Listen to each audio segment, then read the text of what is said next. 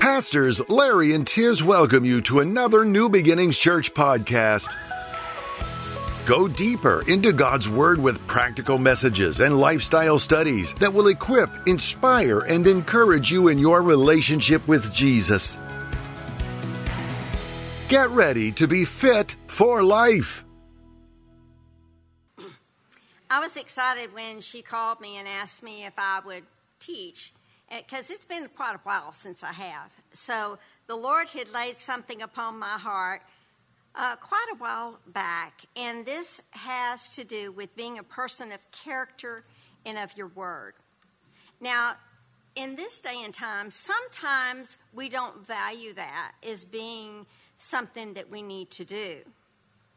But we are called to be light in a dark world, and we're people set apart, different, and lacking integrity, not lacking integrity or character. Webster's dictionary uses some of these definitions to describe character: strength of mind, moral quality, unimpaired, unadulterated, or genuine state. Related words are virtue, reputable, and integrity. Part of our character building comes over the challenge to be a person of our word. I love the fact that from a very early age, this was modeled to me by those around me, particularly adults. And I saw that time and time again where they would give their word, and when they gave their word, it was their bond. And because they were Texan, they did that handshake, and that confirmed that they were a person of their word. And when they did, then it built character in them. It let people around them see that they could be trusted. Little did I know that this would be one of the things that would be a thread through all my life with all the adults that were in my life. And you know what? It allowed me to not only trust them, but to trust God. More importantly, to trust Him. Let's look at a scripture, 1 John 2:5. It says, "But whoever keeps His word, truly the love of God is perfected in him. By this we know that we are in Him." Okay, what does that mean to you? Well, it means to me to always keep my word no matter what. This shows that I'm willing to be led by God in making my word and keeping it by the relationships I have with Him, and also it makes me accountable to Him for every word and action, because giving your word has an action to it. How many times have you or I given our word and then something happens, and for one reason or another, we cannot keep it? I know I have. It was a difficult thing to keep with what I said. So in that particular instance, we have to go and ask that person for forgiveness and say, "I am so sorry. I stepped out where I shouldn't have, and I gave my word. But that won't happen again, because I'm listening to the Holy Spirit to teach me how to be a person of my word." I did not want to be, as James 1 says, "A double-minded man is unstable in all his ways." Double-minded to me means wishy-washy. Okay, I'm going to do this. No, I'm going to go over here and do this. So you see that in this culture of today, people aren't committed to one thing, and they overcommit and they undercommit. So I don't want to be that. I don't want to be a double-minded person.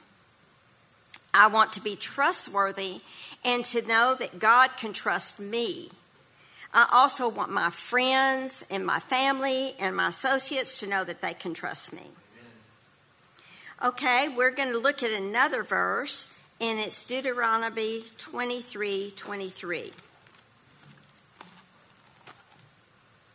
Okay, that says, "That which has gone from your lips you shall keep and perform, for you voluntarily vowed to the Lord your God what you promised with your mouth. Wow. You know, when I started studying this and where it was in Scripture, it reminded me that I always had to be a person of my word, because I'm making that vow to God. Not just to people, but more importantly to God. So every promise that I make, I do it to God. Have you ever accepted an invitation to something, then has something that seems a better invitation come up? I think we all have done that. We've all seen that we accept something and then we're able to... Okay. Oh, okay. Thank you. Then we're able to be committed to that first thing. That first thing is more important. I heard a story just today. I was listening to several things, and this man was talking about that he had some friends that had invited him out, and they were going to go out and do, some guy friends, go out and do this thing. And the guy friends all bailed on him. So he called his girlfriend, and he said, well, how would you like to go do something? And she said, well, what happened to your friends? And he said, well, they had other things to do. And she said, well, no, I'm not going out with you. If I'm not first, I'm not going to do it. So we learn from that, you know, we don't want to hurt people's feelings when they give us an invitation. If we're not sure that we can make it, say no. Let no be your default. We far too much say yes to things and then later go, oh, whoops, I need to take a step back. I need to decide that that's going to be too much for me. So being a person of your word comes in our invitations to accept or not accept things. Now let's go to Psalms. Psalms 119, verse 9. It says, how can a young man cleanse his way? By taking heed according to your word. Okay, so we can put our name in there and say, how can I cleanse my way? By taking heed according to your word. And your word says that I have to be a person of my word. Okay, we're going to give some practical applications now. Here's where the rubber meets the road. Being of your person of your word goes far beyond what you think. Have you ever thought about one of these things as being a person of your word? Being on time. Okay, how many times have we run late, didn't call, walked in, and we've disturbed what was going on? We've also, in our character, we have told that person, you're not important because my time's more important than yours. In Philippians 2:3, it says, the New Living Translation says, don't be selfish, don't try to impress others. Be humble, thinking of others as better than yourselves. Don't look out for only your own interests, but take interest in others too. So, let's look at that being on time. It may seem trivial to you, but in reality, it's very important. If someone has taken the time to do things and be on time themselves, then it shows respect when we are on time. When we go, it shows respect not only for them, but for the coordinator of the event and for those around us. How many times have you been in a meeting or something and you're right into the speaker's message and someone comes in late behind you and it takes your focus off? So, and the speaker too, when they're standing up there and you don't know how many hours they've studied and tried to pull something together, and so you're dishonoring them. In any event, it comes back to our character. It's a character of integrity or not. Always respect others' time if you want them to respect yours. I have an example. Our family was always doing things together, and we had an older sister, and she would always be late. So we tricked her. We'd say, okay, we're going to have it at 6 when we were really going to have it at 7. And she finally caught on to us. But she learned that it was important to be there on time. We would have her bringing the dessert, however, because we never knew exactly what time she would be there. I had a chance this week to kind of test that out because I go to a Bible study on Thursday with some ladies that I've been friends with for years. And doggone it, I looked like I was going to be late. I hate that because I like to be early. So I texted the lady and I said, I'm so sorry. I'm running behind. Well, I got there and 2 other ladies were there, but not the whole group was there. So I was pretty much on time, even though I wasn't at the time that she had said. After the Bible study, one of the ladies happened to have going to have a surgery on her eye. And she said, I can't drive next week. And so I volunteered. I said, I'll be more than happy to pick you up. And one of the other ladies chimed in because this particular lady is always late. And she chimed in and said, you're going to be on time. Beverly's always on time. So not to pat myself on the back, but someone noticed. They notice when you're late. They notice when you're not respecting their time. And even though they may never say it, it puts something in their mind. Can this person be trusted? Because it goes to a matter of trust. Okay, another thing that we all don't think about sometimes is keeping appointments. How many times have you had an appointment and then, oh my goodness, I can't believe it, but I'm not going to be able to keep that appointment. So what do? You use your word. And your word says if you can't keep something, you notify them. And I had this to happen to me. I had a doctor's appointment, and I had some tests run, and I wasn't going to be able, got a frog in my throat. He wasn't going to be able to have the testing done by the time I got there. So I called and I rescheduled. Now, I could have just overlooked that, gone to the appointment, and then he would have been frustrated because the testing wasn't there. He couldn't give me full information. So we hold some responsibility when we're making appointments.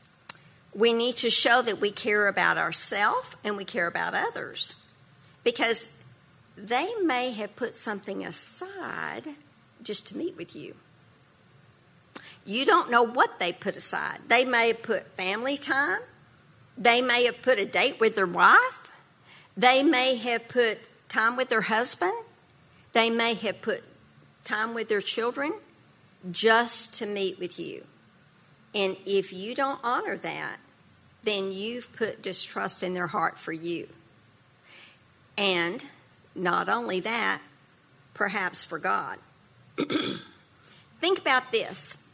What if someone in that office you've been talking to, and all of a sudden a door is open where you can start talking to them about God?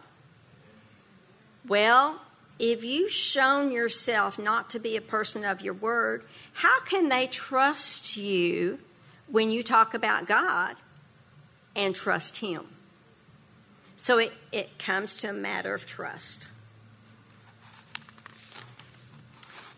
Then the next one is being honest. You know that saying, honesty is the best policy? Well, it is. But I don't like the saying, I'll be perfectly honest. You should always be honest. So when we're honest with others, they can see that we can be trusted. And remember, what we're always trying to do is we're always trying to show the Father's trust, that he can be trusted. And he uses us as his arms, his feet, his legs to show him in the earth and show his love. Set a standard for yourself to always be honest. If you can't say something good about somebody, don't say anything. So our words have impact. Okay, then we get up to keeping a promise. Psalms 89:34. My covenant I will not break, nor alter the word that has gone out of my lips. Wow. That's impactful, isn't it? Because if we think about making a promise, we have to think of everything that involves that promise. If we break a promise, then we suffer consequences of broken relationships, broken trust, and hurt. It not only hurts me, but it hurts my character. So in considering a promise, I give you these 4 things to consider. First of all, understand what you're promising to do. Sometimes we don't fully get that, okay, this is something that I'm promising to do. What exactly is that?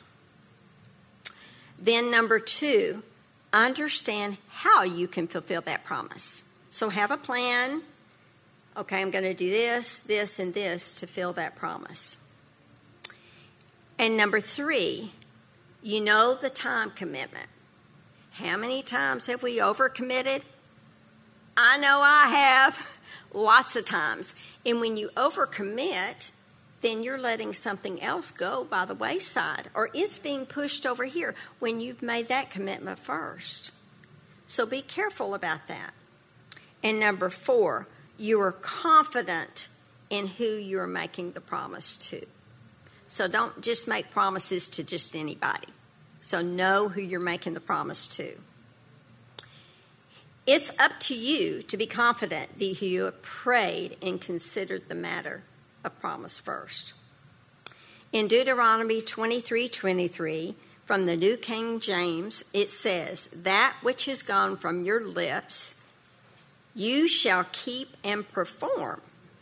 For you voluntarily vowed to the Lord your God what you have promised with your mouth. This scripture is so clear. It doesn't take a rocket scientist to understand that we have to be careful for the words and the promises to keep them and to act upon them. So keeping them and acting upon them to God for what we have promised. We need to act in alignment with what our words speak. So we can't speak one thing and do another. We have to be right on board with what we say and what we do. Let's turn to James 5:12. It says, above all things, my brothers, do not swear either by heaven or by earth or by any other oath, but let your yes be yes and your no be no, so that you may not fall under condemnation. So having that yes and not wavering, or the no and not wavering. So he doesn't want us to waver in our decisions. If you have broken your word and you've damaged your relationships with someone, then go to them and ask for forgiveness. That's number 1. And I'd like every head bowed, and we're going to pray a little prayer, and then I'm going to give you a little suggestions as to how we carry through. So, Father, I repent and ask the Father to show me how I can be a person of my word and how to restore the broken trust with you and others. In Jesus' name, amen. It's as simple as that. We have to repent, ask for forgiveness, and then go to those that we've made that distrust with and ask forgiveness from them. Some suggestions in what we are doing that will let him know that he can trust us and that we trust him. Number one, we will trust him in revealing to me through his scripture, in time, in prayer, building relationships with the family of God and with people. Okay, so how do you do that? By being a part of a life group. You have accountability with others, and you develop relationships with our fellow believers. And seeking ways to serve someplace in the church. So this is another thing of being in our character and being a person of our word. When we say we'll serve somewhere and we don't show up, we've just negated what we just said. I will learn to trust in my daily life and be trusted even if I don't know how. So sometimes we've had trust issues in our life, and it's hard for us to trust. So how do we do that? Reading and studying Scripture each and every day. That's vital. That's vital. Asking the Holy Spirit to lead and guide me each day. We have to have the Holy Spirit, because when we listen to the outside world says no commitment. You don't have to be a person of your word. You don't have to follow through. But what does the Holy Spirit say? He says, be a man or a woman of character. Be a person of your word.